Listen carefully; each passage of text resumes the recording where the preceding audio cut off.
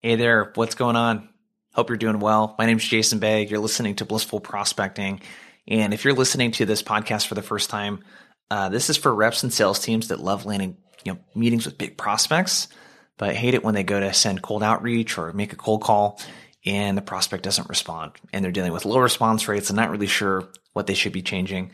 And what I do in this podcast is give you tips, strategies, tactics to help you land more meetings with your ideal clients. So this is the third episode. So this is part 3 in a 3-part series where we are breaking down cold calls. And today we're going to be breaking down a cold call from one of the students in our boot camp. His name's Tim Vickers, and he works for a company called Flock Freight. And what they do is they essentially have a process where they can help companies that ship a lot of goods, a lot of products, that sort of stuff, help them do it cheaper and faster using some really cool technology.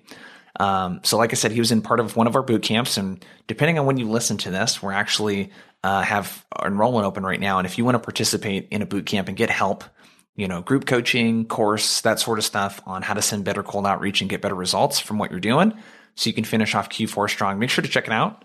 If you go to our website, blissfulprospecting.com, and then you go to programs at the top, there's a boot camp section. So check it out, see if it's a good fit. And if it is, would love to see you there. But today we're breaking down one of his cold calls. So he's using some of the stuff that we talked about and that he learned in the boot camp. And one of the important things is, especially if you're a sales manager, is if you're working with your team on cold calling, it's how do you scale your time beyond the one-on-one? Because I talk to a lot of sales teams that are doing one-on-ones, which is great, but one-on-ones take a lot of time and it's not always the best way to deliver feedback and coaching to someone.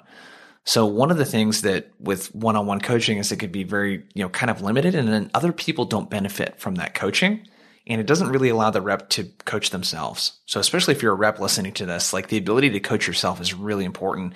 And a tool that I use and rely on for that is called Wingman. And what Wingman will allow you to do is not only record these calls, but actually analyze them and pull out like the winning moments, the actionable tidbits of your intros, what prospects are saying, how you're handling objections, what gets brought up the most, what correlates most with a deal won, right? Or setting an appointment, whatever it might be. And they put together a really cool special for us where you can get 50% off the first 6 months. It's just a screaming deal. I got them to open up their Black Friday deal a little early for us. And you can check it out at blissfulprospecting.com/wingman and use the coupon code JBay. So that's J, B as in boy, AY, for 50% off your first 6 months. And without further ado, let's get to the breakdown. Hello. Yeah. Hey, Charles, this is Tim with How have you been? Okay. Good. I'm just trying to speak with somebody who's in control of logistics. Are you a transportation provider? Yeah, well, we're a Google-backed technology transportation provider that's doing some really unique things in regards to helping the parcel industry, working with companies like Sam's. We really don't do much parcel at all. We're going to big box retailers. So okay, so there's some stuff here that this call could have been at the beginning. He could have done this in a way that was a little bit more disarming. This guy sounds really on edge that he's talking to. So one, at the top, he asks, "How have you been?" The tone, so that line versus "how are you doing?" There's a lot of data behind that. Gong.io did a really big study on that, but the tone is so important. So if it's more like "Hey Tim, this is Jason with Blissful Prospecting. How you been?" The tone has got to be a little bit more upbeat and like that. And honestly, when I do this, I read the person. If they don't sound like very friendly, like this guy doesn't sound super friendly, I don't use the "how have you been" line. The other thing he didn't do was a permission-based opener. So he just starts going right in and says, "I want to talk to someone in logistics."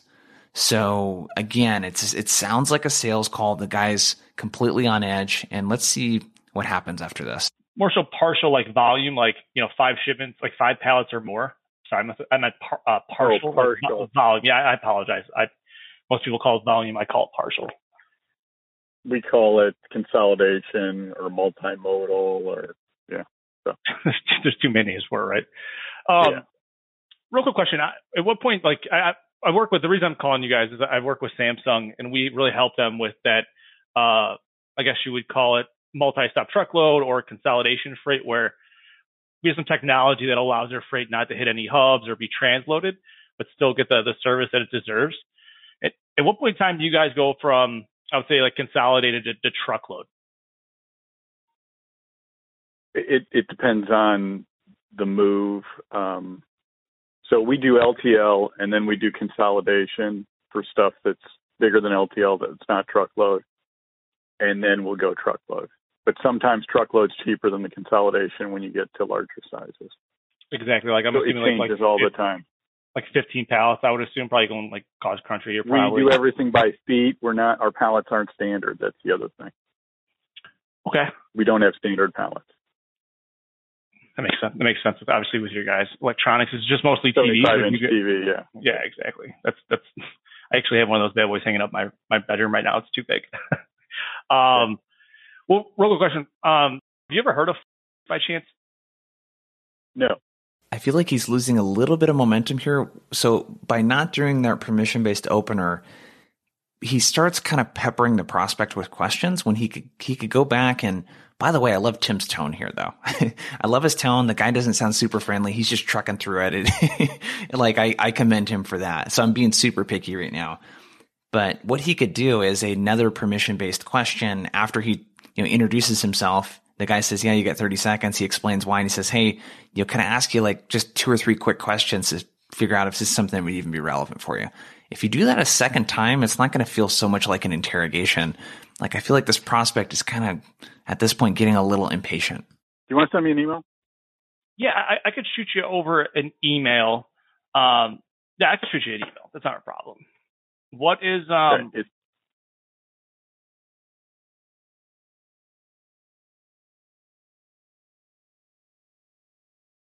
It's Physio.com.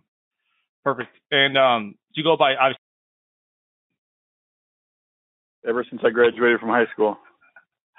I got one buddy he hates the name Chuck, goes by Charlie. Chuck, all right, so I'll shoot you over an email. I want to respect your time. Is there anything in particular that you're looking for in regards to that email that might pertain to you? I like that he's asking here, and this is a common objection, right? Send me an email. So yes, I can send you an email. What he could be more specific with is, hey, is there something specific that you're having challenges with or that you would want to know about that would grab your attention? Like what could I include in that email that would be useful for you? Something like that is going to put the prospect into a mode where they're thinking a little bit more for you and telling you what they would like to see in the email. Whatever you think that you can do to save money on transportation, knowing that we're shipping from 3 different hubs to big box retail distribution centers. Perfect. And we have weird sizes. So linear feet would be a better terminology with you guys. We translate everything into linear feet. Okay. Do you know, just so I know what information I can send you, do you know if a majority of your shipments or how many shipments you're dealing with on a weekly or monthly basis that are over like 12 about 12 linear feet or more? Because that's the, for instance, that's when we have our biggest bang for our buck. A lot. Okay. And are you still shipping out of, I believe it's Portage, Indiana and Fort Worth, Texas? It's Portage, Indiana, Grand Prairie, Texas, and Buena Park, California. Grand Prairie, Texas, and Buena Park. Okay, perfect. So Chicago, LA, Dallas. Yep, perfect. Cool. Well, I know exactly what to send you, Chuck. I will get an email over there. Just so you're going to keep that top of your mind, we're using technology to create multi-stop truckload shipments. And so I don't know if you can feel it at this point, but that other guy sounds pretty impatient, like he wants to get off the phone. So what I would do is acknowledge that. Hey, and it sounds like, you're kind of at the point where you want to get off now, which I totally understand is all good. I'm going to send you that email. Here's what the subject line is going to be. I'm going to follow up with you in a couple of days. Is this the best number to reach you at? Cool. Awesome. Thank you for your time. Later. Customers like Samsung, if we're over 12 linear feet. But that's the problem. We won't ride with multi-stop. We don't do those. Okay. You're combining it with other people's stuff, or? Yeah, similar. Yeah, we're creating it. Yeah, we're pretty much, if you have, say, I don't know, 40 space of linear feet, there's obviously 13 feet of space left on that trailer. Yeah, we don't do that. We won't because of people not receiving stuff correctly, and then no one taking liability for the shrinkage. So we tender everything as a bill of lading, driver counts on loading, driver counts on delivery. So it's all live unload, live load. Okay. So if you can overcome that, we can talk. We can overcome that. I'm trying to think in my head. If you guys are doing consolidation, I'm assuming with like the C.H. Robinsons and the Schneiders of the world. So we're tendering it just like we're tendering an LTL shipment to them. Okay. So and they're now, responsible for the count. So they're responsible for the count, but are you still allowing them to put additional freight on that trailer? Okay, I got to go because I've got a meeting in 2 minutes and I'm not ready for it. Okay, I got to go. All right. Bye. Whew, this guy is, that's a tough one. Tim did really good here. I love that he was just persistent, kept asking questions. What I think he could do is be a little bit more in the moment and talk to how he thinks that person is feeling and then validate that feeling. So empathize and validate. I think he could do a much better job of making sure that he is digging into something that this dude really cares about. So really with that email, it's like, dude, if there's one thing that you think you guys could do better in this area, what do you think it would be? You know, and really letting that dictate. But overall, I mean, pretty good. Like he's getting an opportunity here with this email and he needs to make sure to focus on getting a way to follow up with this person. But overall, pretty good. That was a fun one. I really enjoyed breaking down these cold calls. And this was the last part of a 3-part series, at least for now, where we're breaking down cold calls. I think one of the big lessons here that I love that Tim did is he really focused on, that guy was obviously like a little bit annoyed there towards the end, right? And he really kind of pushed, but not in a pushy way. He just really kind of just kept asking questions and that sort of stuff. And I think that level of confidence is really important when you're on the phone. So pretty good cold call. So hope you dug the series. Before you take off, if you're looking to really up your game in your cold calls and you don't have a way to record them, a tool that I rely on for that is called Wingman. And it not only allows you to record the calls, but really it's more about what you do with the data that you get, right? And how you create habit change. And it's a tool that I rely on, especially when we're coaching and training reps, to really help them create habit change, because it'll pick out those moments where you could have done something differently, stuff that's really hard to change in the moment, right? If you got to remember in the moment to respond differently to an objection or to, open your cold call in a certain way, that can be really hard if you're not getting feedback on it. So it's a really good tool that you can use to coach yourself. If you're a sales leader, sales manager, it's a tool you can use to coach your team as well. So check it out, blissfulprospecting.com/wingman. Use the coupon code JBAY, J-B as in boy, A-Y, to get 50% off your first 6 months. And thank you for tuning in to the podcast. We'll talk to you later.